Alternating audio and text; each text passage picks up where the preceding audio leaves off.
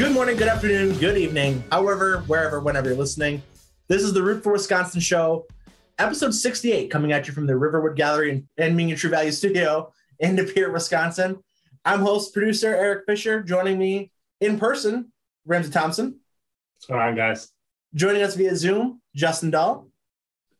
How we doing today, guys? I'm here at the old home Justin Dahl Studios, filling in from here because we've got a special guest tonight. Well, Justin, that's my job to introduce him. I took it. I don't really care. You've screwed me over many a time. I'm taking your job right now. Anyway, after all that said, joining us in person here, making his Root for Wisconsin debut. He's a coworker of mine at the Fan.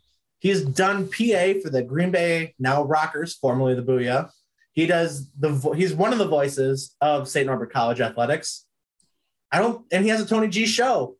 Our guest of the evening, our fourth host tonight, Tony G. How are you doing, buddy? I'm doing well. Thanks for having me around. I like being part of this. I got to admit, this Justin guy, he's on my good side so far. That's a mistake. You said that. You said that. Good job, Tony. Good job, Tony. I'm the man. See, how conceited. Must-see radio. Must-see radio. Think about that for just a second. Must-see radio. And that's the guy who's exactly. Yeah. I got to admit, the Nick uniforms tonight do not look so good. I got to admit. I'm not over there, Justin. Hey. Really? You're going to decide what? Look at this Ben Simmons guy. Say, oh, my God. This is ridiculous. These Knicks uniforms are hot right now. They're on fire. They're not, the record's not so hot, but anyways.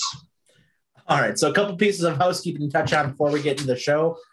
First, got to talk about our bracket contest. Shout out to Dan Gard, our winner. Dan Gard, for winning the contest.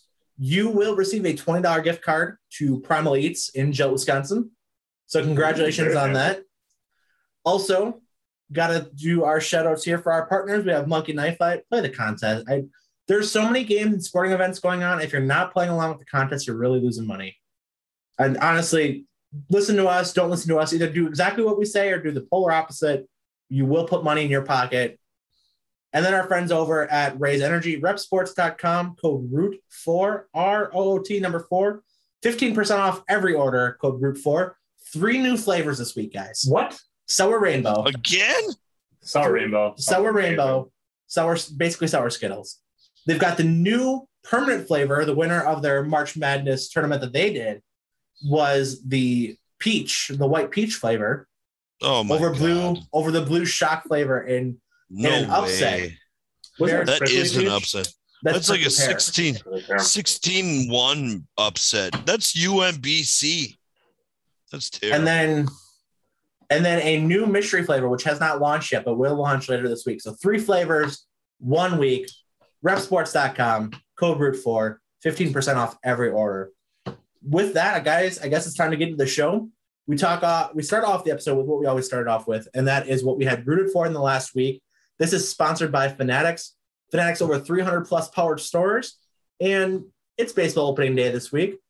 Hashtag Big League Style to show off your baseball gear. Show off your favorite team, the Milwaukee Brewers.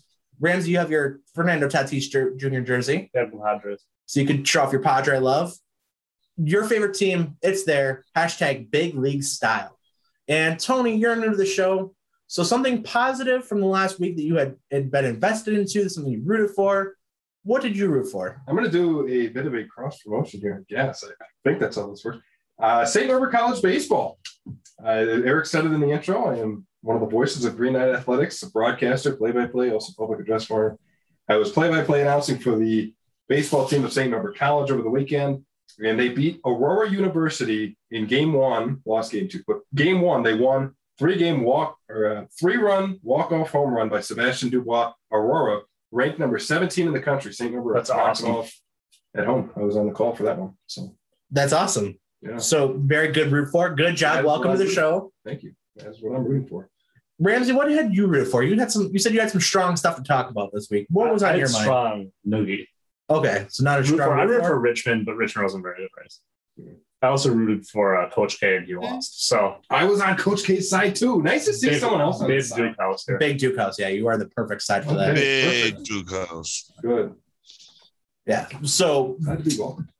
that is one of the things I rooted for.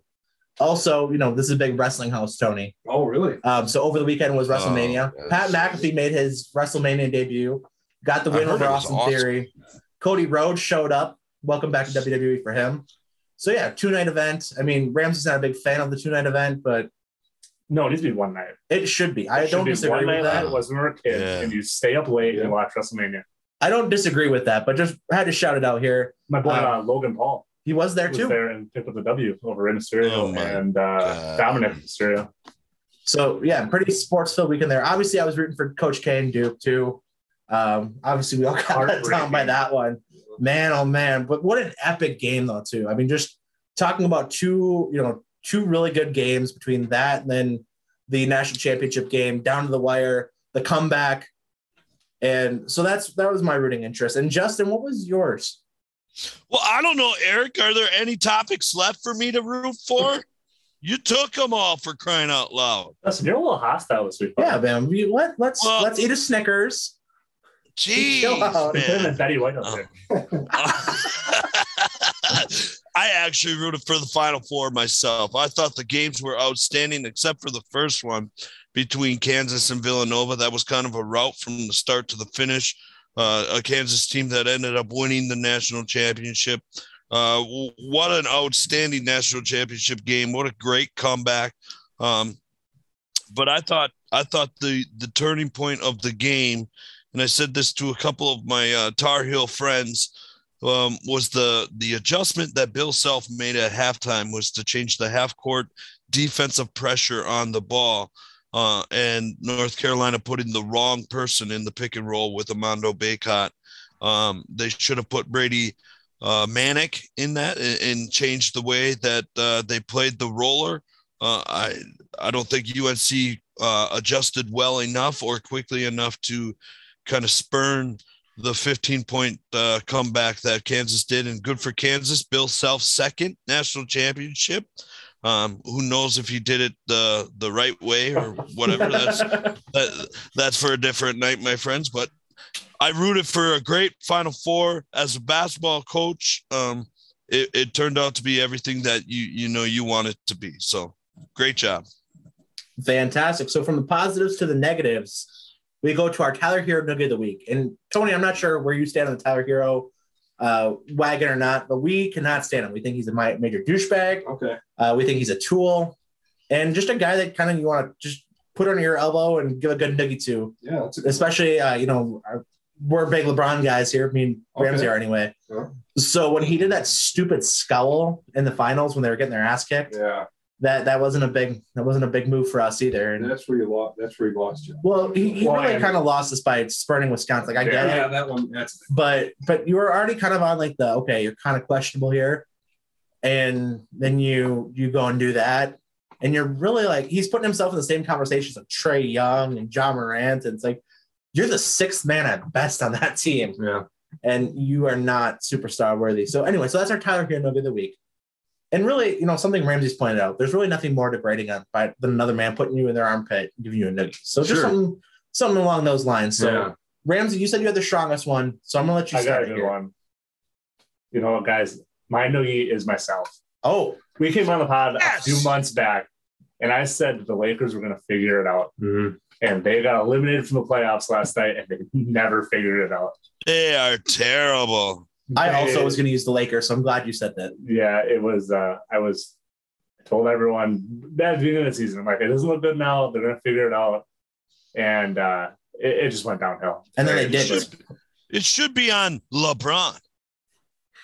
It's not really the greatest NBA player of all time. He should be able to carry a team to at least the play-in part. Give me a break. It's not like the West side. The West is as good as the East. LeBron's a failure. LeBron's a failure. Hold on. LeBron is a failure. Okay, I'm with Justin so far. It's not on LeBron that Russell Westbrook can't shoot a basketball. It's not on LeBron or play efficiently at all. It's not on the fault of LeBron that Anthony Davis GM. missed He's 40 games this year? He's the everything. That's Rob Pelinka. His team. He picked his team. He picked his team. He's A-Rod. And he can't make the Western Conference playoffs, let alone the play-in game.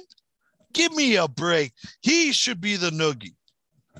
I'm going to go actually on Rob Pelinka because this really stems from the trade deadline. My God. They did not make a single move. They had way too high of an asking price for the failure that is Russell Westbrook. Yeah, you should have moved that contract. You had a chance. And they didn't do a single thing to bolster that team.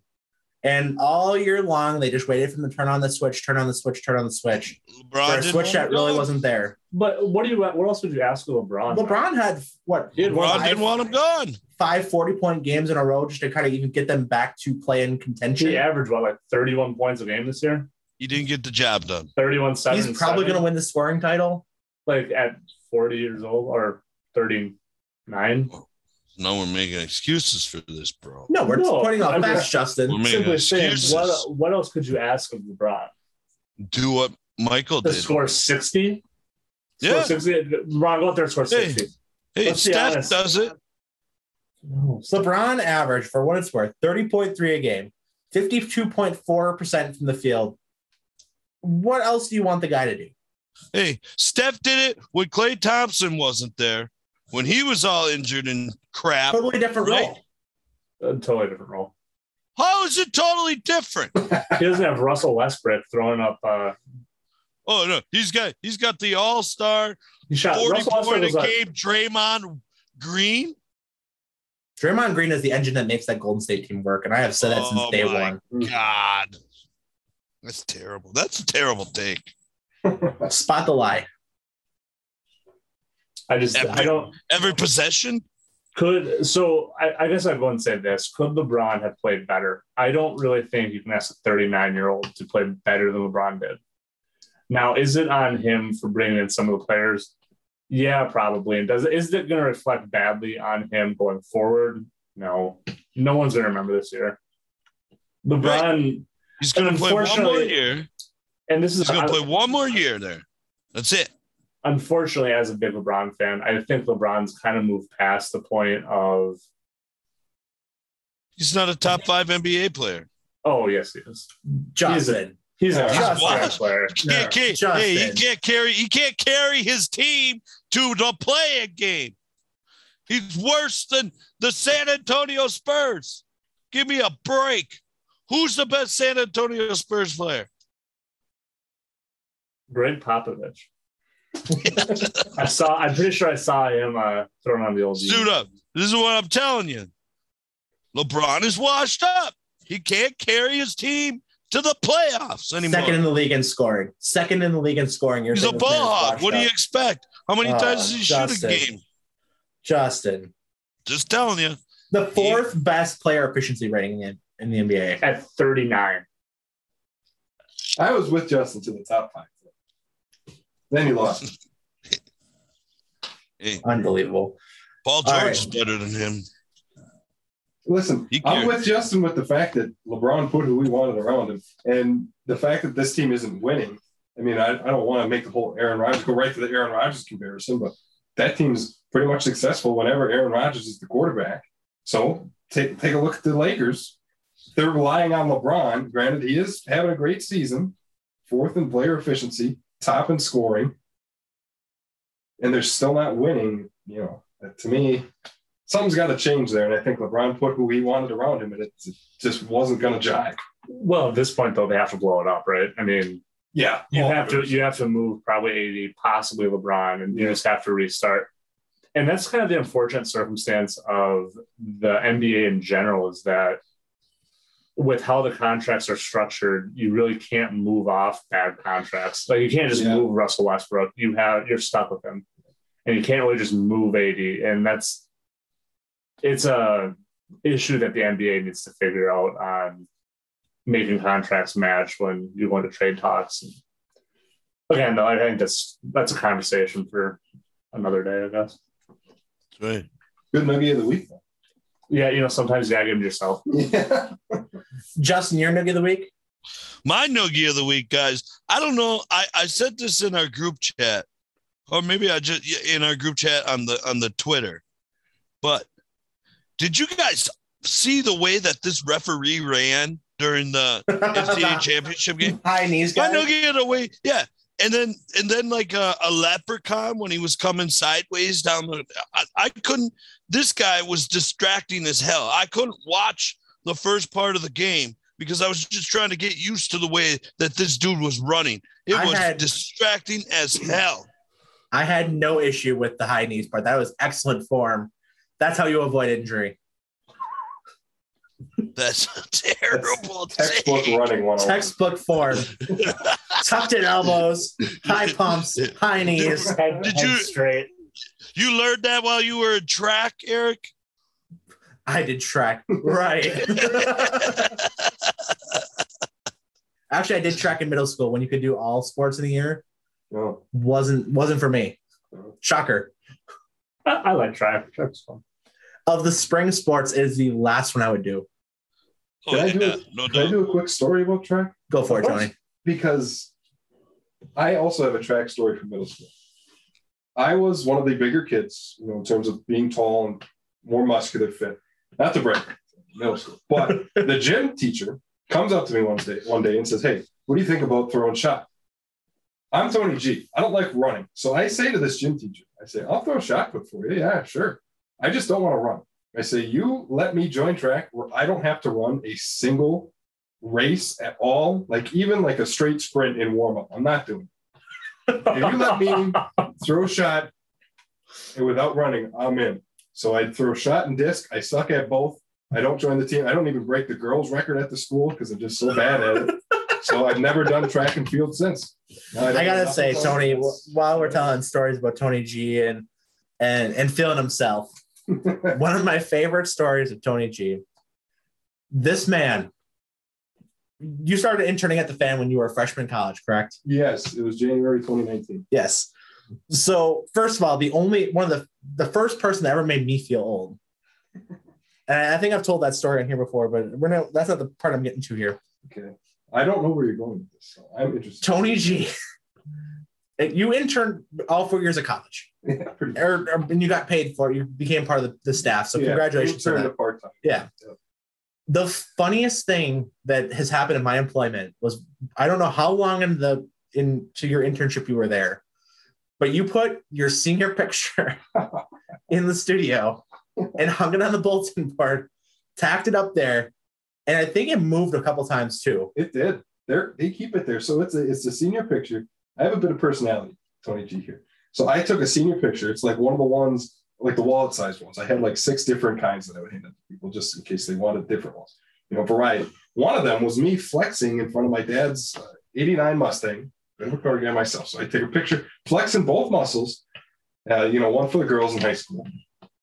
And, it's one that has really turned into a goofy one, bit of a Tony G meme, kind of. And I decided to put it up in the studio. I was like, I'm going to do it when no one's looking because I don't want to hear any questions about it. I don't want to hear a no. It's going up, and you're going to have it go up. And you are right, Eric, that it has shifted around time and time again. I don't know if it's been you. I don't know. I can promise you it has not been me.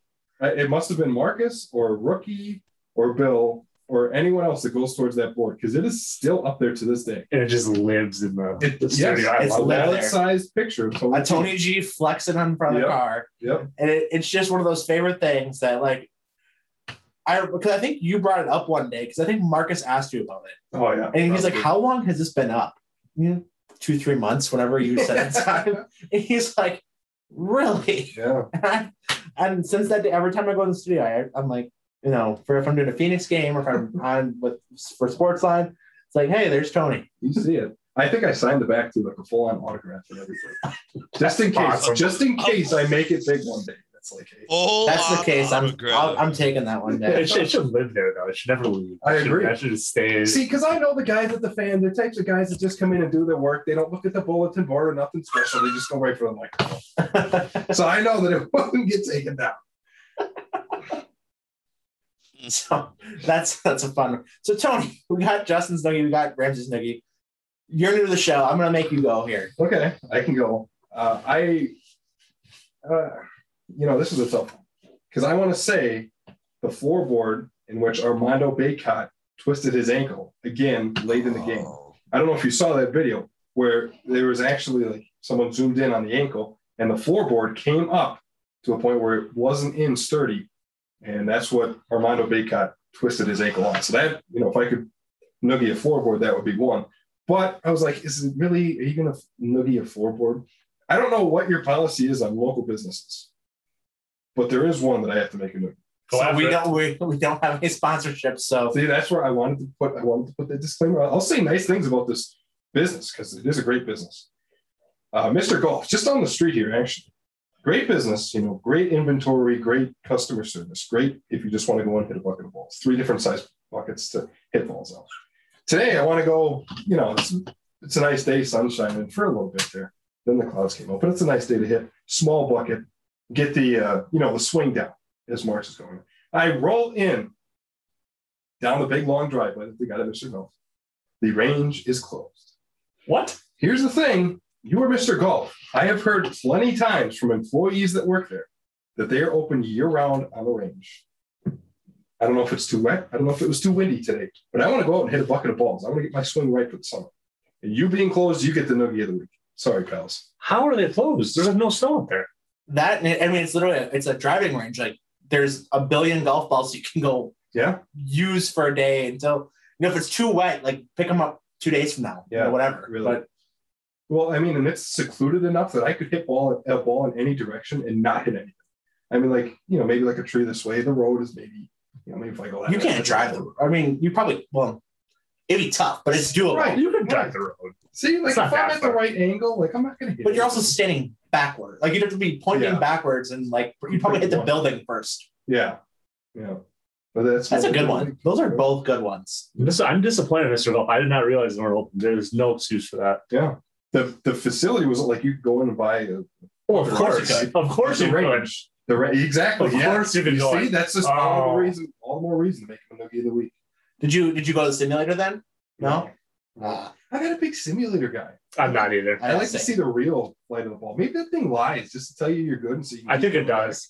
I think maybe it makes it tells you better. you're a little worse than you actually are, so you can keep coming back and working at it. I don't trust it.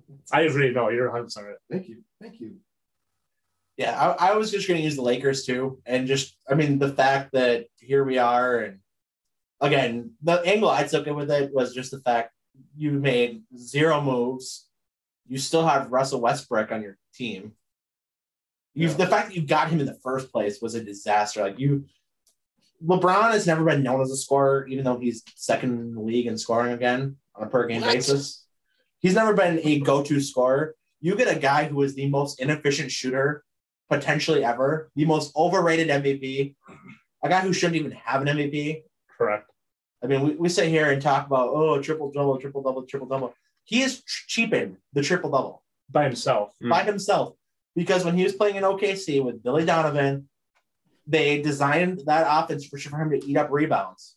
It was the cheapest triple-double. He did such a disservice to it to the point where it's not worth the same. Well, and you're right. The system for him down there, when it was big triple-double every day type of guy, was he would get his points, he would get his boards, he'd get the double figures, and then he'd start dishing the ball out. Third, fourth quarter, pass, assist. And he would get 10 or 11, and that was it. Yep. After that, he's not passing anymore. Yep, exactly. Yeah, so this is maybe just a retroactive one on Russell Westbrook, too. Oh, I hate Russell Westbrook. I can't stand him. When he went to LA, I remember I was ready to bury that move already. See, I didn't, and that's a bad move on me. So I thought that he was going to be able to make it work. That is the one player LeBron has not worked with. Yeah, there's not another one. Right. That's a good one. That's a good point. Now I'm trying to think. I'm trying to prove you wrong. It's hard to do that. There's not another player that has not. He made Matthew Dellavedova's career. Alex Caruso. I love Alex Caruso. He revived Ray Allen. Where would you put Irving? Him and Kyrie were incredible together. Yeah, they made it work. Kyrie's just a little bit of a head case. Yes, I agree. I think LeBron's a little bit of a head case too, for being honest. But still, I can't believe you're talking about LeBron that way. I am absolutely shocked in you, Ramsay. I'm a little bitter with LeBron right now. I know, because he can't carry his team to the playoffs. No, it's just a bad season. He's just not getting good anymore. Can we move on to I could probably make an argument LeBron is the best player in the league. I don't think I'd win that argument, but I could make an argument. At 39, he's still the best player in the league. Oh, come on. No. Come on. Don't do that. Don't do that. We're going to move on. We're going to move on. We're not doing that. So, Tony. Yeah, sure. This is what we do next. Okay. So this is kind of like our round table. This is kind of where we talk about all the things going on in Wisconsin sports. And one of the reasons we brought you in this week, just because of how loaded the Wisconsin sports calendar is. Yeah. So first, we're going to talk. Let's go Brewers opening day, because I know that these two jabronis don't care. Okay. So this is going to be you and me here. We'll get it out of the way, and then they can contribute. So Brewers opening day will be tomorrow probably, and I say it's probably because we know that the Chicago Cubs like to cancel games because of weather that may or may not actually be going on. Losers. Cubs are. So opening day tomorrow. Brewers high expectations for the season. Have 2, possibly 3 Cy Young candidates. Yep. A twofold reliever of the year candidates. And I want to get your impression, because I know that I can't have a serious conversation about this with these guys. How do you feel about the lineup right now? Actually, we'll be talking about the Brewers tomorrow on the Tony G Show. A new episode will be released on the podcast platform, the Tony G Show. You can listen to the Root for Wisconsin episode and then go straight to the Tony G episode. This isn't like a competition between Root for Wisconsin and the Tony G Show. You could just go one or the other. We're friends here. We're all friends. We're all on the same side here. Yes. That's some promo work. I did like the quick, like in the radio, when they like make the last 5 seconds really quick, right at the end. That's kind of what I did there. But about the Brewers, I like where they are headed with the lineup. They just made a couple moves right before we opened recording today for catchers. It surprises me that they, again, season after season, they do this where they don't trust their in-house. And what I mean by in-house is like they're in-farm system catchers, and they go spend on catch. Manny Pena for the last couple of years came from Kansas City. Like ever since the Lucroy and Maldonado days, it's been they've paid catchers, and they've gotten other catchers from elsewhere. And that's what they're doing again. The whole Severino suspension. They had to go make moves. Victor Caratini, Omar Narvaez is from Seattle originally. So besides that, I think that they have a good lineup. I like the Andrew McCutchen deal. I think they're going to have a lot of batting average, a lot of power. If they just can use it at the right time, going postseason, unlike last year. But one thing I do want to say, not about the lineup, but about the pitching rotation. Corbin's going to be good, knock on wood. Freddie Peralta's going to be good, knock on wood. Bullpen's going to be good, knock on wood. I think Woodruff is going to regress. Really? Yes. I say he has a over 4.5 ERA. Really? Yes. Wow.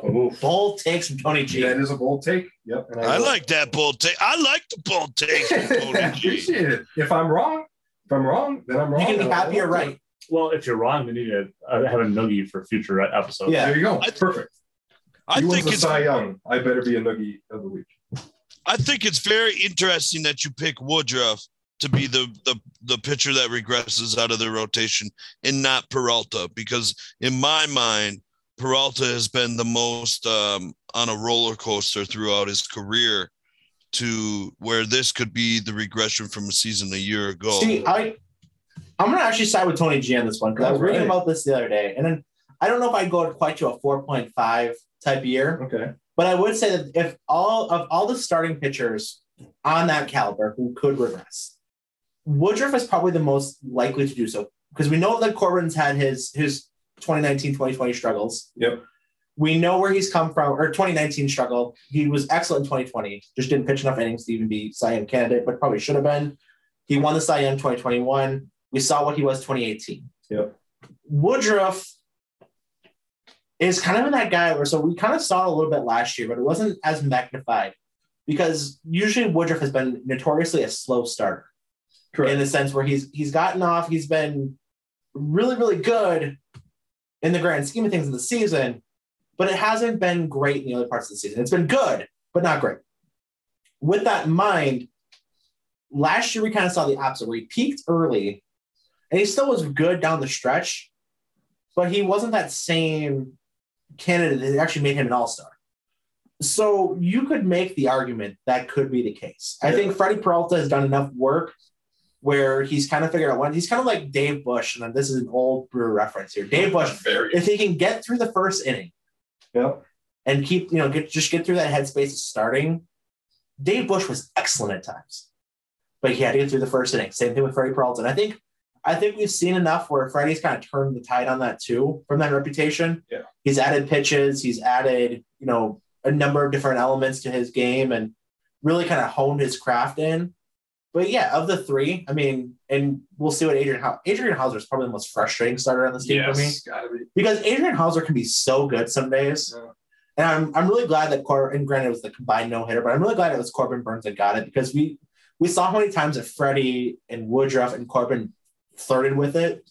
And you just knew that if anybody who was going to do it, it'd be friggin' Adrian Hauser gets hot one day, gets like 4 errors, but survives it, probably 6 walks, survives it, and gets a no-hitter and gets ties him and Juan Nieves for the first Brewer to get a no-hitter. And I'm kind of glad it was Corbin and Hader instead of Adrian Hauser, because then there's games where he can be just so bad too. Yes. He is frustrating. And that's a great word for it, frustrating, because Hauser is the one piece that if he was consistently good, it would make this lineup one of the best this starting rotation one of the best of recent memory in Major League Baseball. 4 starters where it's just locked out, Cy Young candidate after Cy, but no, Adrian Hauser has to be the one to be all inconsistent. Up and down. So he's the one that kind of takes. Because when he's good, he's so good. But when he's bad, it is disastrous. Yep. Well, and on Brandon Woodruff, too, let me just put this all together in full thought here. Live on the Root for Wisconsin. I think Brandon Woodruff is going to regress because he's dealt with injuries, because this is a guy who's starting to lose some velocity on a fastball. Not to mention spring training. So I was asked in pre-show what I think of spring training baseball. So I guess that kind of shows you where I'm at when I bring up stats from spring training. With Brandon Woodruff 0-3 with a 1080 earned run average through 11 2/3 innings. Now, granted, Freddie Peralta and Corbin Burns also over the 4.5 mark. But I think Woodruff is regressing to the point because he's getting older, losing velocity, losing that stature on the mound. That's why I pick Brandon Woodruff as the guy to regress. No, just to kind of touch on the lineup, though, I really do like where the lineup's at. I love the addition of Victor Caratini today when you're not going to have Pedro Severino for 80 games, and then you're not going to have him for the postseason. That's an excellent addition due to his suspension with PEDs. Really hard. Wait, he can't play in the playoffs? Yeah, if you get suspended for PEDs, you cannot play that season in the postseason. Really? I did not know that. That came to light, I think, was it D. Gordon a couple years ago, or no? It was I hate it. It might have been D. Gordon, yeah. Oh, yeah, my God, how stupid of a rule is that? But so you can play it the rest of the season. You can play the rest. You can play half. You can play over half the season, but you can't play in the playoffs. How stupid is that? Well, it's a way to penalize players for using PEDs. You want to play in the postseason? Well, you better do it clean. Better be clean. What do you do in the first 80 games that he's sitting? He's still going to collect all his paychecks. I mean, it's not like... Yeah, but anyway. Yeah. So I like the addition of Caratini. I'm really curious on Keston here. And we talked about him with Matt Pauley last year. And we've talked about how he needs to find it. He's hit at every level. He even did it at the MLB his rookie year. Then he's kind of regressed a lot at the MLB level. We saw him kind of maybe figure it out last season in AAA, where he was tearing the cover off the ball, but couldn't get it done at the major league level, has tweaked the swing, and has really seemed to find some, granted, spring training, take that for worth a grain of salt. But 4 homers, I believe, in, I want to say 15 at bats, something like that, maybe more. 4 home runs, 11 hits, and actually I'm seeing 28 at bats. 12 games. 12 games. So I'm curious on him. I love them. I do love the McCutcheon gel. I know I talked about this a couple weeks ago, but as the DH and having that outfield depth where you can have him DH, you could give Yelich an off day, you could give Kane an off day.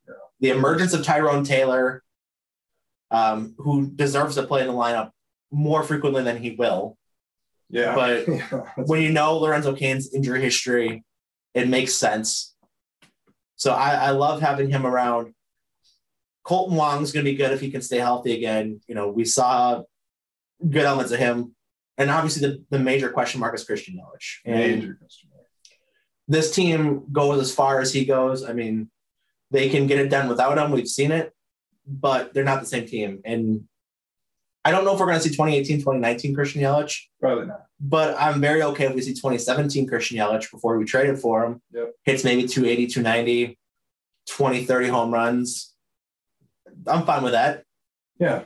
Well, and that's the thing is he didn't hit any home runs over spring training.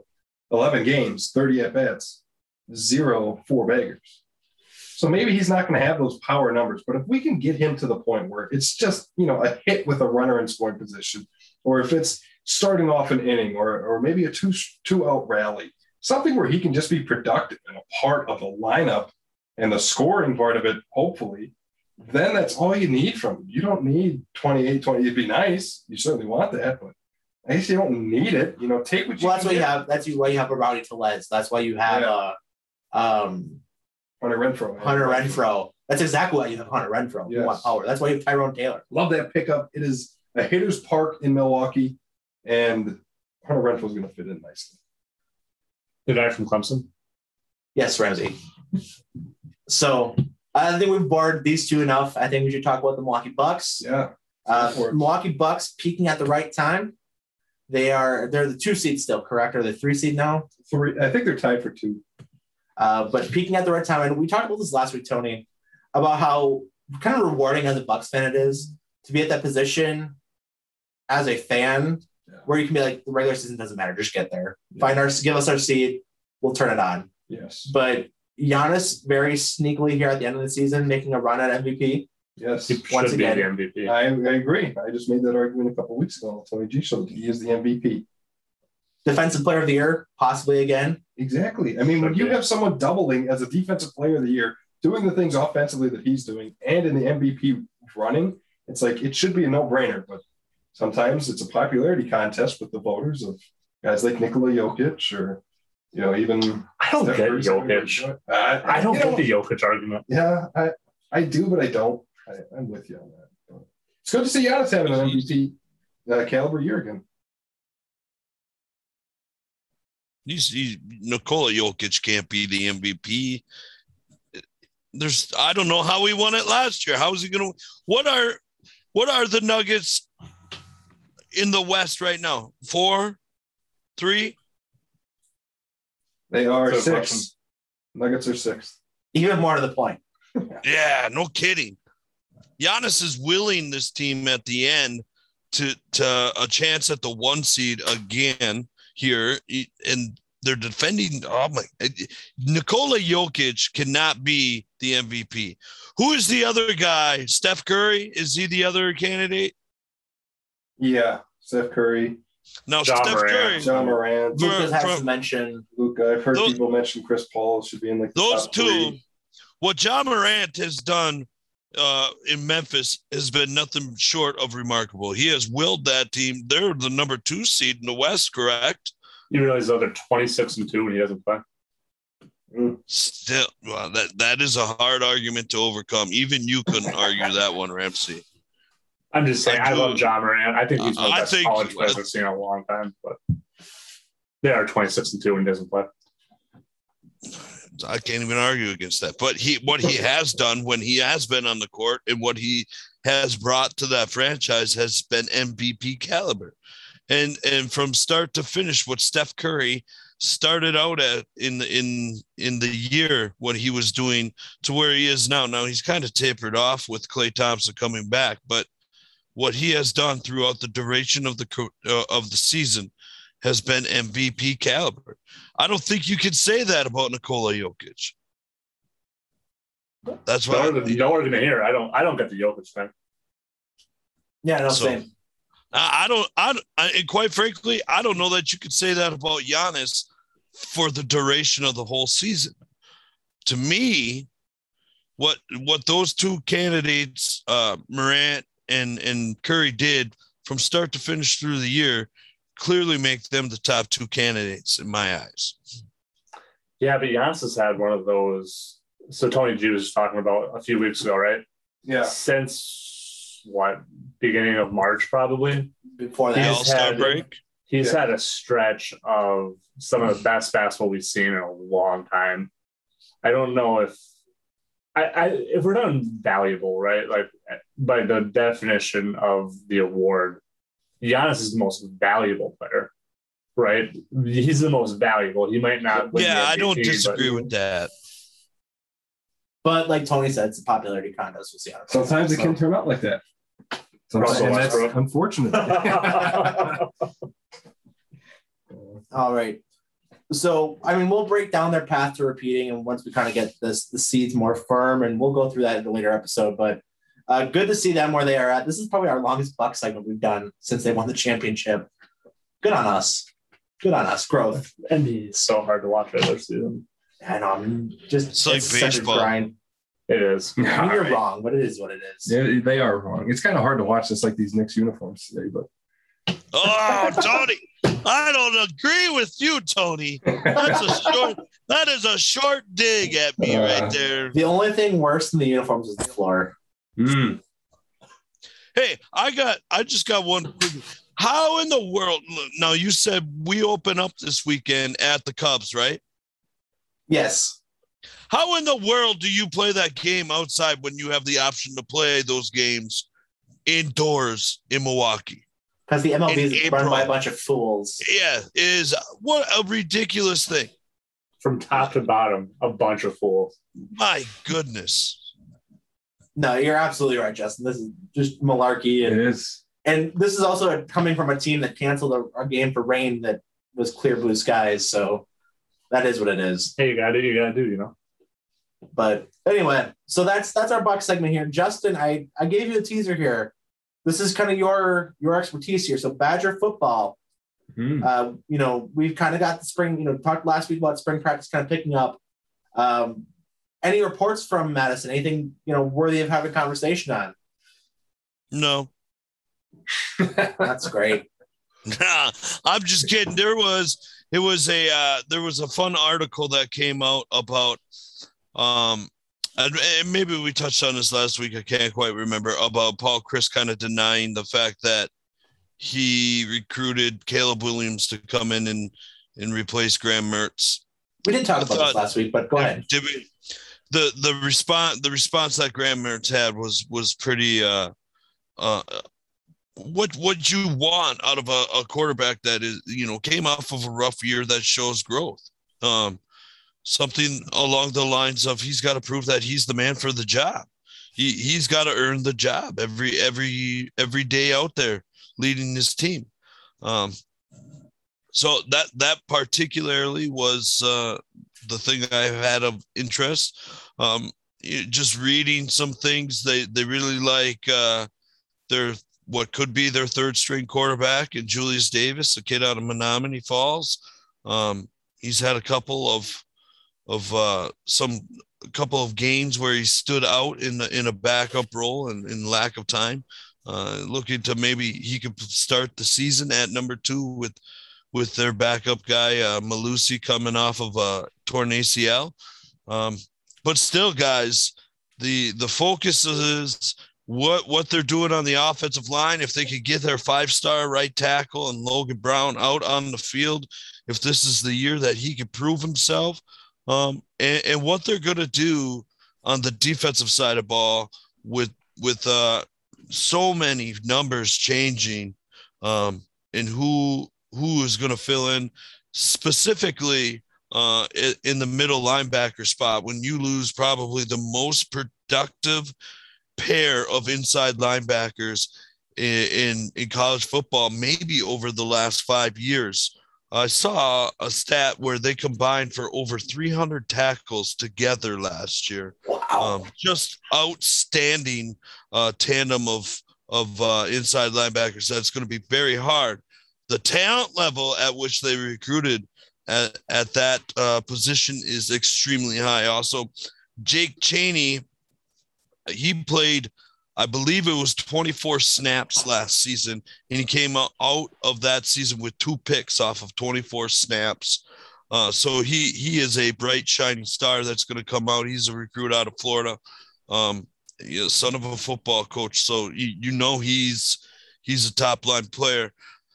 And then the other starting inside linebacker position is the one to keep your eye on, because they've got about 3 or 4 guys that are in the running, and in true Wisconsin fashion, they have a 4-star, a 3-star, a 3-star, and a preferred walk-on in the running for that starting position. And who do you think the favorite is for that starting position right now? It's got to be the preferred walk-on, right? It is. Tatum Grass is his name. He is currently in the projection of the new inside linebackers coach, Bill Sheridan. In his eyes, he has proven the most so far to get those first team reps in spring practice. A long way to go, but that says something about how this team is moving forward. Yeah, awesome stuff, Justin. I'm glad you touched on the Mertz article, because I think that shows a lot of growth. I'm really curious. I mean, we haven't really, we don't get a whole lot of video content from spring practice and whatnot other than the spring game. But I'm really curious on how much he's grown in this offense. I know we had a lot of positives that came out of camp last year and going into the season that he had really, come a long way with the offense. And now there's technically a new offense in play too. It's a little bit more tooled to him. So I'm curious on how that has impacted him as a player. And I guess ultimately speaking though, good on, he's kept the head on the shoulders and really weathered the storm a lot better than a lot of people would. Hell yeah, he is. I will say that.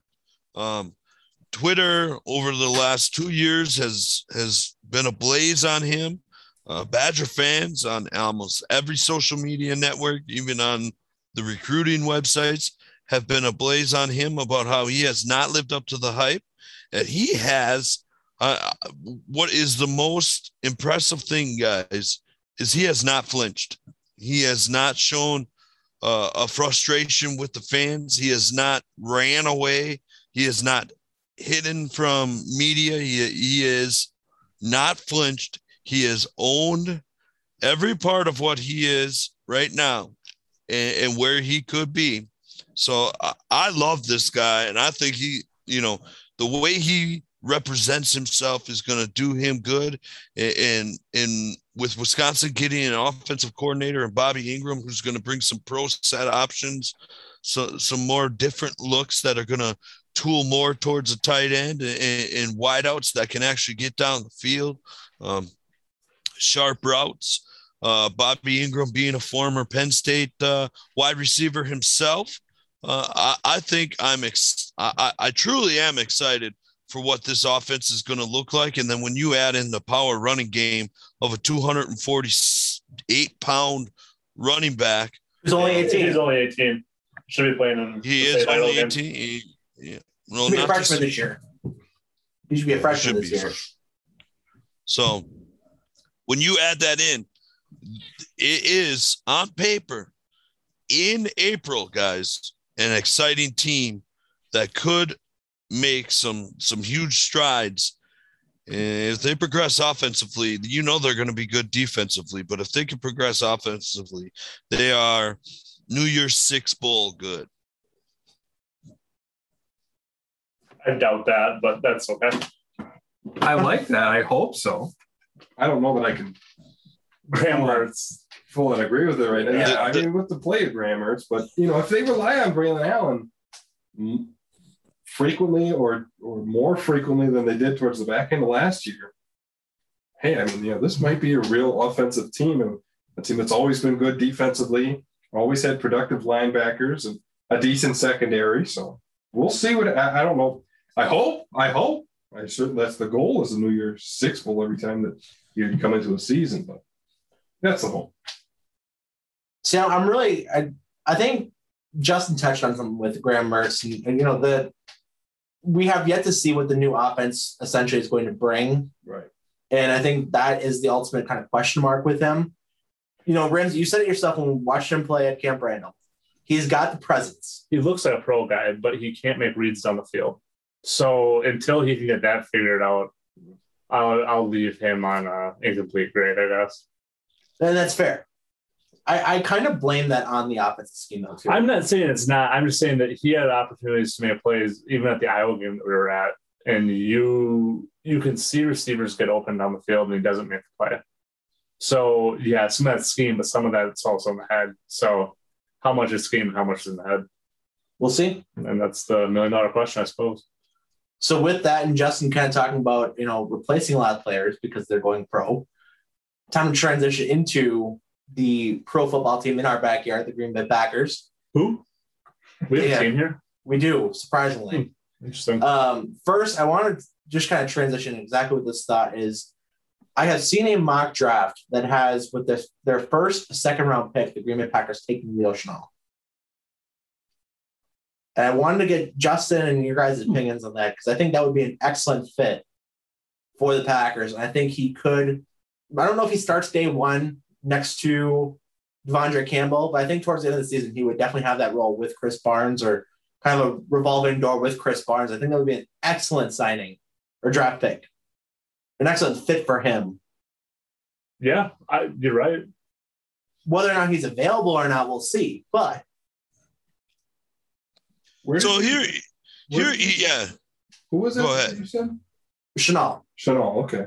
Interesting. So here's the thing about Leo Chenal, and the one thing that you didn't really see him do all that great at Wisconsin is play in coverage. Leo Chenal is a 2-down linebacker. He is a guy that is going to fill the gap, or he is going straight forward and rushing the quarterback. He does those two things very, very well. What I don't think he gets enough credit for is the availability to move him around within the defense. I think he's a guy in a 3-4 scheme. He can not only play the inside linebacker spot, but he can play an outside linebacker pass rushing spot, knowing that you're not going to put him in coverage. It's something that he wasn't asked to do in college. It's something that you don't really have a lot of tape on. And quite frankly, I could be very wrong. And it's something that he could be very good at in showing at the pro level. I think he's a great fit for those reasons, right? Because the Packers, when they get in a third down situation, what are they in? They're in nickel right away, right? You're in a 3-4 cornerback situation. And we're very good at the cornerback spot right now. And why wouldn't you be? So I think he's a steal, but I don't know about at in the second round. That's kind of high. Yeah, I don't know. That's just one that I had seen. I think the fit is there. And I think if you're, the grade, and granted this is pro football focused grade, but it gave an A+ for that pick. But that is an excellent bargain pick. Now, Mike Florio's an idiot. I think I'll agree on that. But the system is the system. I mean, there is some truth to it somewhere. It'd be very, very popular among the hometown fans. I'll tell you that. That'd be a very, very popular fit. Yeah, I'm curious on how that plays out, and that kind of brings us to the time of the year that we are with the Packers, because there's not, we're kind of in the lull, if you will. We're post-combine. We're seeing some of the pro days, but those are pretty much wrapped up. So really, we're just kind of ramping up for the draft and with the fourth wave of free agency. Spreading rumors. Pretty much. I mean, that's really what we are at. We're for baseball, it's the hot stove time. Yeah. We're at hot stove time for the Green Bay Packers. So, oh my God. Eric, do not associate the hottest time of football with hot stove baseball. That's you kidding? That's what it is, man. You just watered down the awesomeness. No, you just watered down the awesomeness of off-season football with off-season baseball. Nobody cares. Nobody cares about baseball. That's false, but you live your dream. That is terrible. You live your dream. Whatever you got to do to get yourself draft. It's draft month. It's draft month, and you're comparing draft month to baseball? We are literally at the point of the offseason where it is hot stove time. Yeah. Oh, my God. I hate baseball. You can hate baseball all you want. I hate you. Hey, I hate you for saying that. Even their hot time of the year sounds boring. Hate baseball all you want. We are at the definition of hot stove time. Yeah. Can I throw a name out here? Go ahead. And I think I know. I'm not going to unload on the Packers on this one, but because I think I know why they didn't make this. But why didn't they fish a phone call out to Miami's way for Devontae Parker and just let him go to the Patriots? I thought I heard they did. They did. I thought they did. They called. He chose. He picked. He had there's like three. There's like 3 or 4 teams. Yeah, the Packers, the Falcons, and maybe the Saints, along with the Patriots, and he picked the Patriots. I wonder how that process did the Dolphins bring those offers to him? Because I have to feel like that wasn't ideal for the Dolphins to lose him in division to the Patriots, right. Feeding fuel to Bill Belichick, having to give up a pick in order to receive a pick. Right, they gave up a 5th for the 3rd. I mean, it was. They're also. I mean, they are signing guys left and right to huge contracts. That's the thing that I think, because they couldn't feel the Parker deal, which is like $10 million for the next 2 years. So that could have been. To dump the contract, they were willing to dump him to anywhere. And I guess, maybe people are looking at it in the wrong light. He hasn't really been spectacular over the last 2 years. Okay. To dump him a $10 million contract on your conference rival. It's not such by all means. I did want to ask you guys while we're kind of talking about, offseason moves. What did you guys think of the Eagles Saints trade that is all draft picks and no? I mean, it makes all the sense in the world because the Eagles don't believe in Jalen Hurts, but they have to give him one more year. Next year's quarterback class is a lot better than this one does. So the Eagles looked at it like, hey, none of the guys in the draft appeal to us. We don't think Jalen Hurts can actually play, so we're just going to move everything down to next year and see what happens. The Saints look at it as they need help, more so now to get a quarterback of the future. And I think they're in the Malik Willis or Kenny Pickett conversation. So it makes all the sense in the world if you look at what they told you about the draft picks they swapped.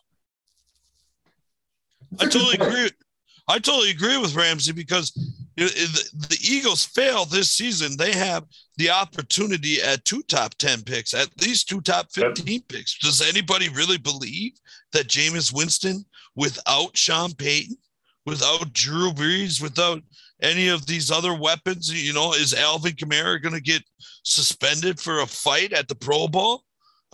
Does anybody really believe that the Saints are going to maybe be a playoff team? A back end? Remember Michael Thomas? Yeah.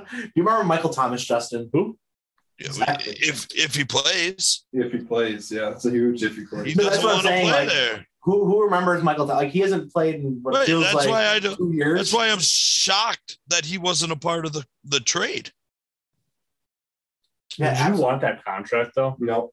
I wouldn't want that contract, especially not knowing what the guy's headspace is. No. I don't disagree, but New Orleans wants to move them. They would. Why wouldn't you take anything to move it, right? But anyways, back to the Eagles. It's a great opportunity. I agree with you about them not really believing in Jalen Hurts, and the quarterback class next year, from what they say, is better than this year. So double down and gamble. Yeah, still got 2. Yeah, you got Gardner Minshew. Cannot forget Gardner Minshew. Just laying in the weeds. Laying in the weeds. He is the most underrated quarterback of all time. Let's not get too carried away here. He is. Of all time? Of all time. Of all time. I'd say maybe in the NFL now. And that'd be a stretch, but I could get there maybe in currently. I wouldn't even say that. Not one either. It wouldn't be the first pick I'd have, but you could make the argument for me. I'd be like, yeah, he was great. He's on team. He's a great team locker room guy. He puts you in good spots to win games. He's underrated. How many games did they win in Jacksonville? Oh, really? Well, how'd Trevor Lawrence do? he was a rookie and his head coach was grinding on co-eds in a bar. Like, let's give Trevor Lawrence a 1 year pass. From you thought, well, how long has Gardner Minshew been in the league? What is he in, his third or fourth year? I think he's going to enter his fourth year. Yeah. So give me a break. I don't know if I still don't know if I can get there on the most underrated quarterback of all time. Gardner Minshew. I don't know. Gardner Minshew is going to have a better career than Trevor Lawrence. Oh. That's something that got said on the show. So for what it's worth, I truly don't believe that, but for what it's worth, though, he is underrated. His NFL career stats: 41 touchdowns, 12 interceptions, 5,969 passing yards. Nice. Great. Passer rating of 93.9. 518 rushing yards and 1 touchdown. Which means he's awesome. I mean, it could be worse. Yes, 41 to 12? That's aggressively average. A passer rating of 93.9. That's aggressively average. 5,000 yards in 3 seasons. What? Yeah, but he hasn't played all seasons. Sure. Regardless, I do agree he's a good backup. I don't know if I would probably, if someone told me he's better. He's played 27 games, so really not even 2 full seasons, like a season and a half. But yeah, I still don't know if I can say he's the greatest or most underrated of all time. All time, that's a take. I'm telling you. In Justin's defense, I can't really think of someone though that's like more underrated. We always talk about him, but he was a strong starter for a long time. Vinny Testaverde. Vinny Testaverde doesn't get the love he deserves. No, he doesn't. I wouldn't even say in the NFL currently, I'd probably take Fitzpatrick over Gardner. That's hard to say. Maybe not if I'm starting a team. If I'm starting a team right now, Fitzpatrick's a little over the hill. But prime versus prime, I'm probably taking Fitzmagic. No. What's Fitzmagic prime? Yeah. 2 weeks in Tampa Bay. Right. It's right now. It's like his magic is right now. It has been for what, 2 years, 3 years? Really, his 1 year in Miami is really all he's really ever done great. You guys miss Matt Flynn like I do. I don't. Why do you miss Matt Flynn? How the hell did you get to Matt Flynn? Just what we're talking about, guys said. Matt Flynn, I don't miss him as a player. I miss him in the sense that I think he's the luckiest son of a bitch to ever be in the NFL. Yeah. He played 2 good games in college too. He played Scott 2 good games. He played 2 good games in the pros. He had won a national championship at LSU. Was a 7th round draft pick. The national championship winning quarterback. Was a 7th round draft pick. He played like 2 good NFL games. Got paid a boatload of money by Seattle. Wow. Did not start for them. Was the savior for Green Bay to get back to the playoff contention when Rodgers broke his collarbone the first time. Got them through. Rodgers has the moment downfield to Cobb on the sideline or in the middle of the field on 4th down against the Bears. Win the division. And then you never heard from him again. No. Luckiest son of a bitch in NFL. Didn't he spend some time in Oakland too? At one point, he did, yeah. What's he doing now? You got insurance? I remember when I can't remember who had signed this offseason. Somebody had signed out of retirement this offseason. And he said, screw it, I'm gonna start training again. Is he playing in that fan control football league with Johnny Manziel and trouble? He should if he's not. I think he should. Everyone has their quarterback that they're into, though. You know, I mean, like everyone has. I don't think Matt Flynn's mine for the record. Like, and Tony, we've had this conversation here. Before, but I want to ask you your favorite Packers backup quarterback. Oh boy, not calling Aaron Rodgers. Not calling Aaron Rodgers. This is easy. Am I going first? Yeah, we all had ours. Mine's Craig Null, by the way. Can I go? Can it be a quarterback that I haven't watched? Like I don't have any recollection watching. Yeah, do whoever you want. Yeah, whoever you want. There's no rules there. Yeah, I guess. What am I coming in here with so passive for? But I'm going to say Doug Peterson. That's fair. Yeah. That's fair. Yeah. I said Ty Detmer. Okay. I said Craig Null. I don't know why. This is a very vivid memory from my childhood. I'm gonna hit the listeners with this again, but remember like the old Madden games, like they had the mini camp mode at the start of the season, franchise mode. Yep. There's 2 quarterback drills. One you always did with Brett Favre, and then one you did with Craig Null because Aaron Rodgers wasn't that good in Madden, like 05, his rookie year or whatever. Wow. You did Craig Null, and Craig Null was a very solid backup. I loved Craig Null for no reason other than the fact that he was just the Madden guy. The Madden, yeah. Graham Harrell. You know who was one of the worst though? I mean, there's so many you could pick because there's like Keith Smith, Tim Tucker, Brian Brom was awful because he was the same. He was the same draft as they drafted Brian Brom in this like the 2nd or 3rd round out of Louisville, and then Matt Flynn in the 7th round. What was his face? Brad Hundley. Brad Hundley was so bad. Vince Young. Brad Hundley was the worst. Vince Young was terrible. Vince Young, I don't think Vince Young is cool. I love Vince Young was just he's cool. He sucked. What about someone like Seneca Wallace? Was Seneca Wallace even a backup or he started? He had 1 series because after Rodgers broke his collarbone, that was the 2013 year. He broke his collarbone. Scott told he played the rest of that Bears game, and then oh my god, he played I think 1 series against the opponent the next week and got hurt and like ruined his groin. Yeah, and had to retire from that. Yeah, Seneca Wallace counts. Seneca was a beast on Madden too. That's true. See, that's where my Doug Peterson comes in from. I used to play when I was like the first game I ever played was Madden, I think NFL 03. Marshall Faulk was on the cover. Yep. And I remember just going through the roster trying to play franchise. And Doug Peterson was the backup quarterback. And for whatever reason, little 5-year-old me latched on to Doug Peterson as the backup quarterback. He later becomes the head coach of the Eagles and wins a Super Bowl. And now I could say that he is my favorite backup quarterback for the Packers ever. That's a solid take. That's good rationalization. Makes sense. I was literally junior high school. Yeah, you're old, Justin. Yeah, Justin. We know that you saw black and white TV. God damn. I mean, you were like, what, in college when 9/11 happened? I was drunk. It was like a Monday morning. Tuesday morning. It's like borderline midweek. It was like 9 a.m. I was a freshman. I was drunk. 10 a.m. on a Tuesday morning in September. That's like first week. That's like the first 3 weeks of college too. Shit I mean, happens. you got right to it. Just shit happened. You got to make an impression so you don't get initiated in high school. You know, you gotta go out right away. Go into it with a bang.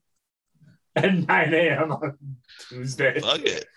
Justin just bringing I get screwdrivers with them to class. You say you were a freshman in high school and that was your response? When 9/11 happened? Yeah, you're old. You are ancient. Still got it. Quick wrist style, man. Quick feet. Quick feet. This show is motherfuckers. This show sucks so bad. If you guys would shut up, this show would get a lot better. So to loop it back to the Packers and just kind of talk about where we are. Tony kind of brought up, the Devontae Parker trade that didn't happen. Yeah. Just kind of looking at the wide receiver market. There's still guys out there that could make sense. I'm not saying that there's guys that do make sense. So, and I know we had talked about this a little bit last week, but we're another week closer to the draft, and you can realistically take 2 or 3 receivers in this draft at any point. Mm-hmm. Yeah. So I guess receiver heavy. Yeah. I guess I'm just kind of curious as we like I said, we're in draft month. We're in hot stove time. We're in draft. We're in draft month. Would you shut your face already with that hot stove crap? God, it's just fun. Hot stove time, baby. Tony G, yeah, you're gonna get the Joey Gladstone. Cut it out right here. So Justin remembers that was on TV in black and white, House, right? That was his. Oh, yeah, it was. That was in reruns for all of our lifetime, but Justin remembers turning it on the old tube. Yeah. He remembers the first time that aired. That little thing.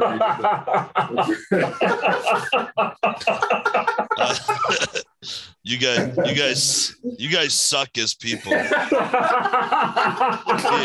guys are terrible fucking people. I just want to let you know that. You guys suck as people. Hey, where were you going with this, Eric? Move on. So I guess I'm just kind of curious. And just to formally put it, we're in draft month. First of all, how many are you taking in the draft as of right now? If you were Goody and LaFleur and Russ Ball and the staff at 1265. I hope it's 0. I want to see Packers Twitter just have a meltdown for 3 weeks about the draft. I would be part of it. That's what I'm hoping for. I'm just absolute chaos. And then the kind of second question, if you had to, one free agent / trade, and then your main draft pick you'd go with, who are you guys thinking? Just like an open question, like a speed receiver. It kind of comes down to what Green Bay thinks they are as a franchise. They're still in kind of go for it mode, or if they're going to try to rebuild some of that receiver room a little bit. So I don't know, speed receiver. You have a name at all? Olave probably, or that kid from I like Olave. Alabama, the one towards ACL. Williams. Both of them. But yes, I guess. But I'm still pulling for madness. I hope they take a just wants the tackle. world to burn. I hope they take 2 tackles. Oh. And a quarterback. Yeah, 2 tackles and a backup quarterback. Oh. That's what I'm pulling for. I would spend the night crying. I would not go to sleep that night. I think I would drive to 1265 and just hold up a sign and just not move for the rest of the weekend. See, but here's the thing. This is what the Packers do, is that they do not make these high picks for wide receivers. Yeah. They do not do it. Tony, do you remember the last first round Packers receiver? I bet Justin does, but it was quite a while. Quite a while. I was ready for it. You were 2. We're 4. What year was it? 2002? 2002. April of 2002, I would have been 3 years old. 3.5. Javon Walker. 2.5? 2.5. Who kind of had a disappointing career, right? Javon Walker, I love Javon Walker, by the way, when he was here. I want to say he was the first jersey I sought out. Like, I had jerseys my parents had bought me. Mine was Darren Sharper. That did not age well. I love playing with him at Bad in 03. I just made that reference with Doug Peterson. He was my guy on defense. The hardest safety in the game. Yeah. Darren Sharper. Oh, man. I had the 42 green and gold jersey. I was heartbroken when he got let go. and then other stuff. But no, Javon Walker was one of my favorite players growing up. And I remember, because he held out because he wanted more money. He was going to hold out. He had Drew Rosenhaus as his agent, so shocker, right? Oh, and it was at the same time TL was doing sit-ups in his driveway. It was the same kind of ballpark time frame. And I think he came back, he busted his leg, and then they shipped him off to Denver. And then he was actually the teammate that was with that safety that got shot up too. That's what he's known for, being the teammate that was with the guy who got shot. And then his career really came to an end. He went to Oakland after that, and he was found unconscious, got his ass kicked on the sidewalk. Jeez. And now he's a bodybuilder. But the dude, I came up, I was really curious last year. I'm like, what the hell is Javon Walker doing with his life? I'm sure he's doing something good, right? You haven't heard about him just having a colossal meltdown, so you assume he's just out there doing stuff. And I found out, the dude is yoked out of his gourd. Huge. Yeah. Huge. But no, Justin was probably on his second job already, and when he got drafted, probably chugging Jack and Cokes at 9 a.m. again. I'll be honest. I don't want to admit this because, like, we're having a good sports discussion. I like it. Just relax sports talk. But for the last 5 or so minutes, I've been trying to come up with old jokes for Justin. Like, I'm trying to make. I've come up with like Bart I'm Star, not that old. Bart Star, something like that, just to get that little zing in there. Justin's first jersey was Don Hudson.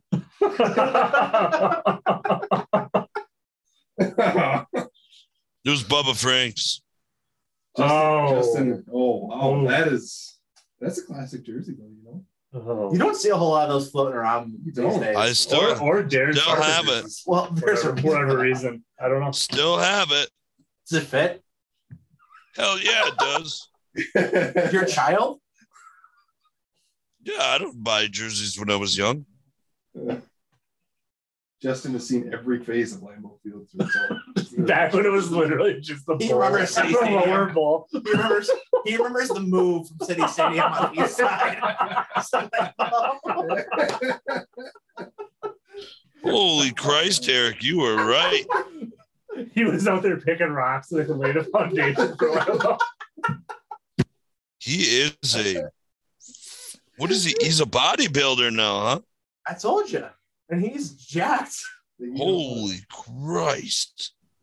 Good for Javon Walker. He should join fan football league too. Johnny Manziel. He is also 36, by the way. That's all he is. What? Why did I think he was like 46? I think Justin's mad. That O'Connell math's coming. That can't be right. He was 19. He was like 21 years old in 2002. That's wrong. I'm wrong. No way. I was looking at an old thing. Well, Justin's first math was like on. He's 43. He's 43. He was chiseling onto a rock. He learned to tell time by the sundials. Yeah. Silence from Justin in response. I'm sorry. I'm reading. I hope I'm Justin's age that there's some smart ass kids to call me old. I hope when I'm Justin's age, I'm dead for 10 years. I'm kidding. Mom, I'm kidding. Oh my gosh. Poor Justin. Okay. The show went off the rails quick. Hurry. Oh, wow. Wow, that got out of hand quick. This is not good content. I love So show, they traded him to Denver. Yep, we said that already. And then he played for Oakland. He signed a 6-year in 2008. He signed a 6-year, $55 million contract. Wow. And then and his teammate got shot. That was in Denver.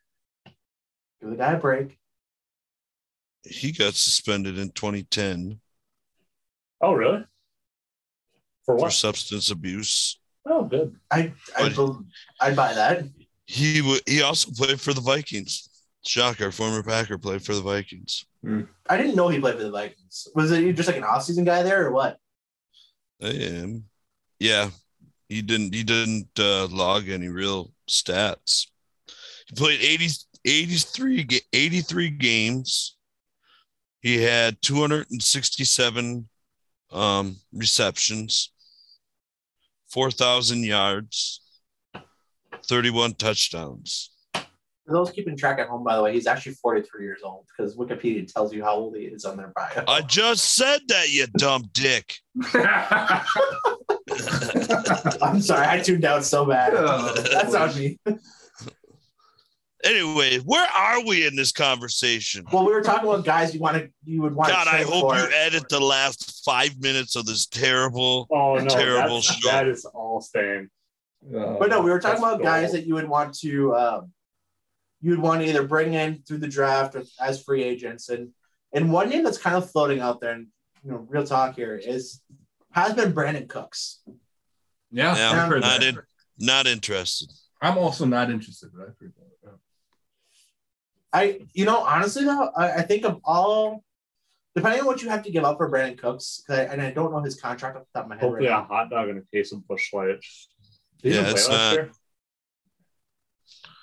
There's not really a guy that you could say that's on the trade market or is available that you would really set. Like, people are talking about DK Metcalf and AJ Brown.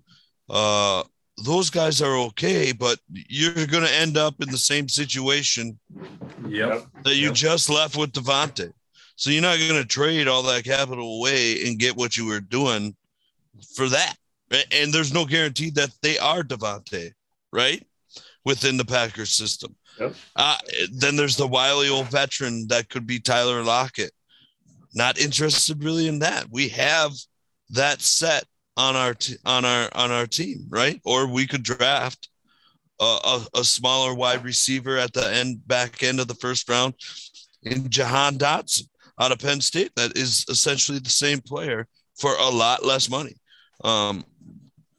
So to me, I would take a flyer on a free agent in Will Fuller, incentive laden contract that could be worth up to $7-8 million and give him the opportunity to earn more or less or whatever. But I can't remember how old he is. I want to say he's 25 or 26. And it's not 35 or 36. Just we're off 10 years of Javon Walker. No. And he's 27. Okay. Turns 28. But still in 10 days. He'll turn 28 in 10 days. So happy early birthday, by the way. So I was pretty far off, but still worth the flyer of a guy that maybe you could sign. If he has a great season, you could sign to another 2-year contract or 3-year contract and not break the bank and not break the future of what you could do as far as with the salary cap going up. I don't know. We have discussed Julio Jones. Maybe, he's washed. Maybe he's got some life left in him. But I don't think there's really a guy, unless you could go and get a guy like Terry McLaurin from. That's exactly the name I was just about to bring up. I was looking at the contract. That would, if there's anybody that I would attack and see if you could get him out of Washington, that would be the guy. That would be the name that I would go after. Other than that, I'd rather take a flyer on Devin Funchess coming back than trading the future away for AJ Brown that you're going to have to pay $25 million to in a year. I think you ticked off Tony G. He's ready to go. Tony G is fired up. Devin Funchess has caught about the same amount of passes for the last 2 years as I have in the NFL. Devin, I'm with you with the Terry McLaurin. I'd love that. Even Will Fuller, I get what you're saying. I hear you. For what it's worth, the Terry McLaurin would be a $3 million cap hit this year. It's a 1-year rental. That's not a terrible hit for 1 year. But again, he's not a guy that is going to garner $25 million a year on a re-sign. Yeah, right. 100%. And Devin Funchess, you're going to sign him to maybe make the roster, fill out the roster at what, $676,000? That's the only reason you bring that back. He already knows the playbook. He fills a different style. He could be Alan Lazard's backup as a blocking wide receiver. Does he know the playbook, or did he just get paid to watch Packers football for the last 2 years? He was pretty good in the preseason. I was surprised he didn't make the team, to be honest with you. They cut balls. Yeah. We can especially his last preseason game with the Packers. It was, I don't remember what it was, but it felt like it was a 7-8 reception game for closer, not over 100 yards. I think he's worth the try to bring into camp. Maybe I could retract some of my hatred here. Maybe some of my hostility towards Devin Funchess. If they bring him back, definitely someone for a depth guy on the roster. But I'd almost, if that's my option, I'd almost rather see what guys like Amari Rodgers would look like, not on the special teams unit, and actually out there catching footballs for Aaron Rodgers. I'd almost like to see what some of these other guys further down the roster would look like instead of paying Devin Funchess for another experiment year, 2 years. That's where I would hop off the Funchess. To be honest, I'm not even really interested in veteran receivers anyways. I don't think there's one in the league right now that's available that I'd be like, oh, yeah, bring that guy in. At this point, I think I'm just, let's get some young talent in there. Yep. We'll figure it out. If we need to make a trade down the road, we can. But I don't think Aaron's in on that. But that's how I feel about the situation. Yeah. Totally agree. I totally agree. Like, what are you going to gain out of really anybody that you bring in that you can't gain with a rookie that you're going to draft, like, and draft them high. Now, I can get the argument if you're waiting until the third, fourth round to draft guys and fill out the rest of your roster, then I can really understand where that hatred would come from. But I don't think there's a problem taking a chance on a guy like Will Fuller or Julio Jones. And hell, if you're really going for it and you're really just selling out for 1 year, why not AJ Green? Yeah, I personally, I'd probably go, if you're going to bring in a guy, I could make a hell of a case for a guy like Jarvis Landry. I love the idea of Terry McLaurin. I don't think it happens just because we always get disappointed with the Packers when we have expectations, we have fantasies, they just don't happen. Yeah. But I would love the idea that the contract, like you said, the re-signability all lend itself to a very nice situation.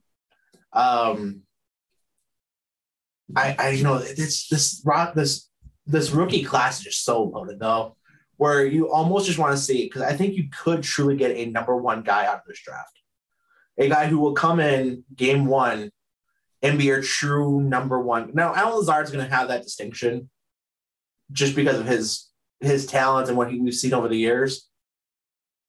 But if they get a guy like Olave, if you get a guy like Dotson, or even what's the other one I'm thinking of here too. But that there's guys out there that could very realistically step in day one and be immediate impact guys. Drake London was another guy who would be an excellent fit. From USA. Stepping in day one and just demanding the ball, demanding the attention. Now, will Rodgers go to them? We have yet to see that. It's iffy at best, but sometimes with younger talent, and they have to earn the trust, whatnot too. But if they are head and shoulders, he's never had a true receiver. I mean, Devontae eventually became one, but he's never had a true rookie young receiver that came in head and shoulders above most like anybody else in the league. And I would love to see that with one of these younger guys like an Olave, like a London, like a Dotson, and just see what happens. I'm with you. I'm 100% with you. But here's the thing. I want to consider this other portion of Packers' tendencies. Yeah, they don't usually take wide receivers first rounders for that. The thing that the Packers do that people I think are forgetting is that they trade draft picks on draft day a lot. Yeah. I mean, I would be surprised if they have 5 picks in the first 3 rounds. I would be surprised if they picked at all 5. I think probably they keep the first 2 just because they did it in 2019.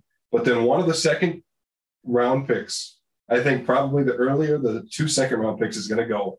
Probably the 3rd round is going to go for an extra 4th or 5th just to get that extra offensive lineman, because that's something the Packers do from time to time. I think that's part of the tendency that people are forgetting.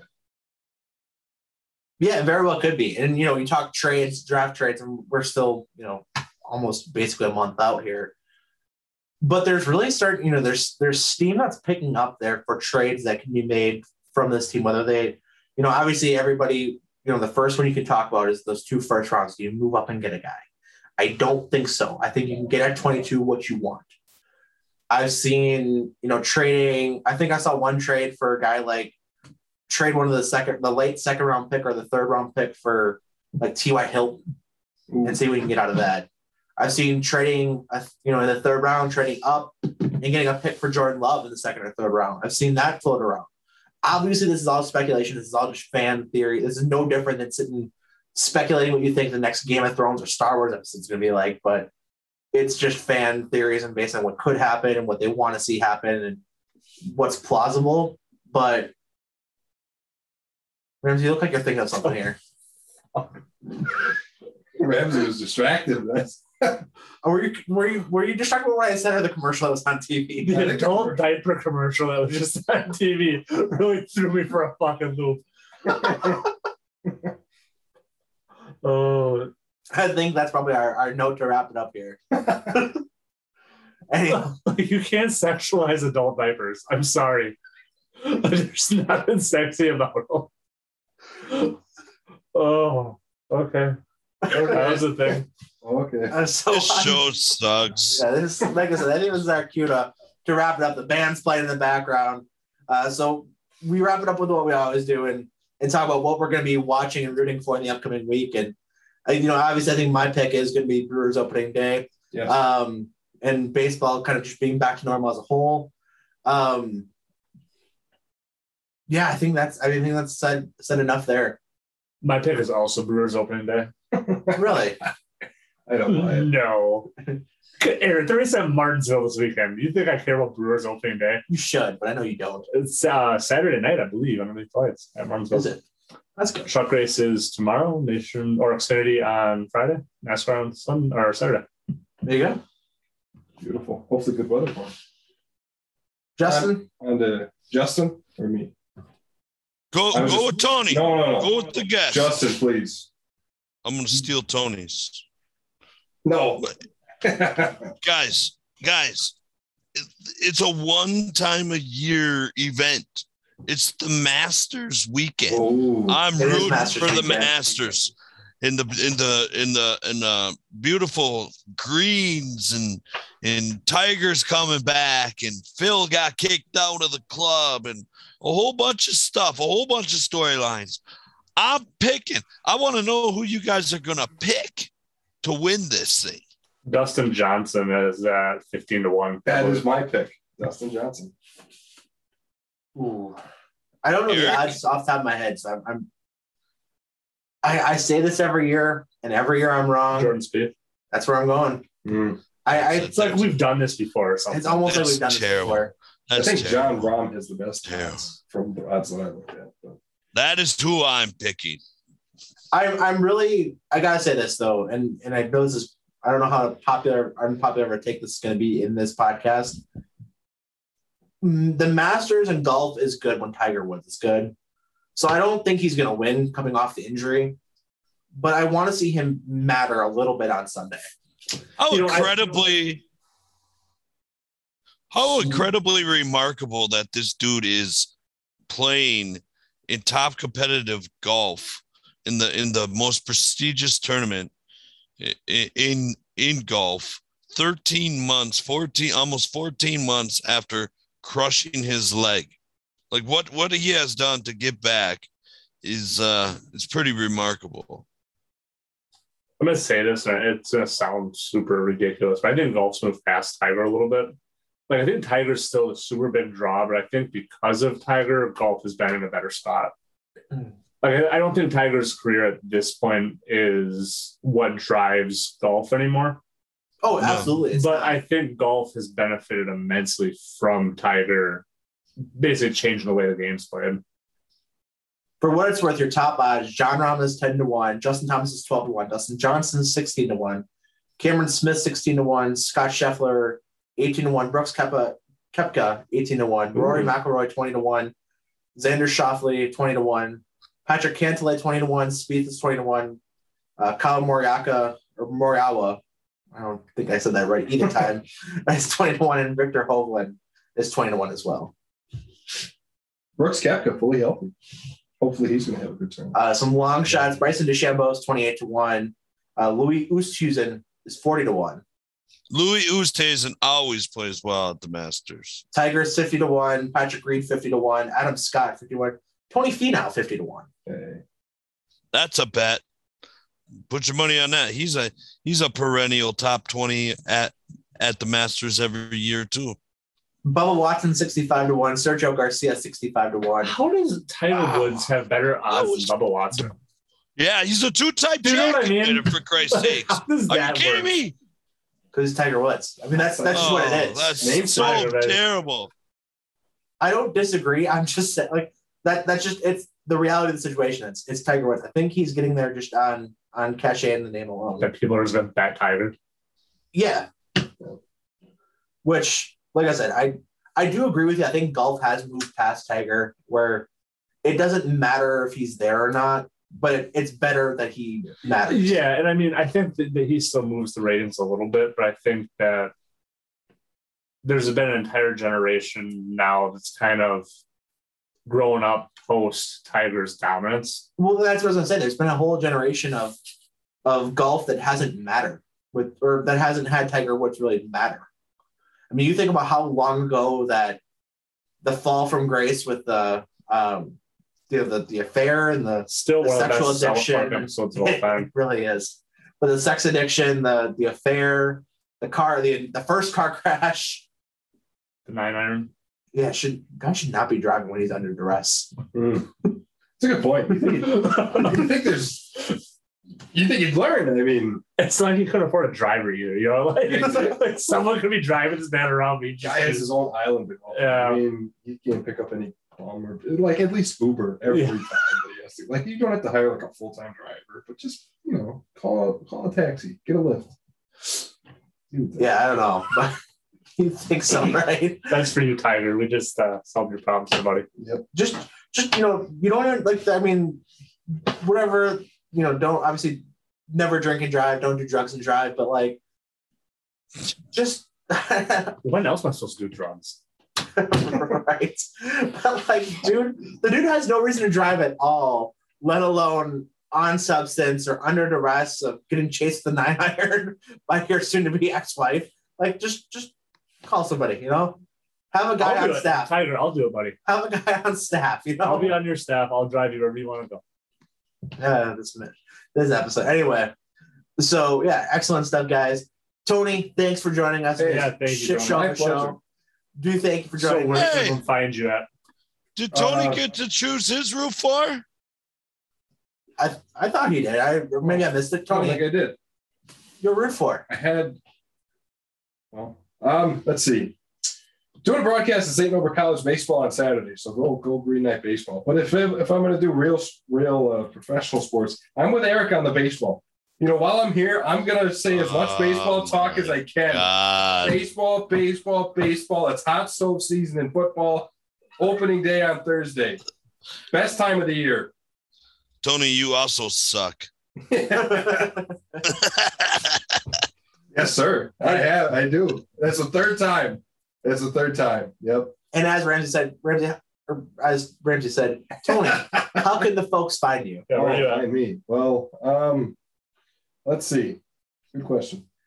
Where can they find me? I have my own website, TonyGNation.com. There's an entire page to how old Justin is, jokes. There will be by the end. That's terrible. You have to be editing rights on that. Exactly. No, TonyGNation.com is my website. The Tony G Show is available wherever you get your podcasts. At Tony G Nation on Twitter. Tony G Nation. Yeah. We love it. I'm a big Tony G Nation guy. Yeah. And this just reaffirmed it. Yeah. Quick question. Birds at Augusta, are they real or fake? Fake birds. Fake birds. Birds aren't real. Wow, really? I agree. I think they're piped in from Augusta. What does Justin say? That's probably too advanced for me. You think so? Yeah. Justin also probably believes that birds are real in nature too. All birds are fake. No, Justin, what do you think? What do you think about the birds in Augusta? I don't really freaking care about no goddamn birds in Augusta. Are you kidding me right now? What are you guys talking about? Justin just wants some cheap snacks. Wrap this stupid show up already. For Justin, Ramsay, and Tony. Yes, sir. I'm Eric. This is Root for Wisconsin Show. Episode 68 is in the books. We're out. See ya. Bye. Salud. Oh, see you later. Thanks for having me.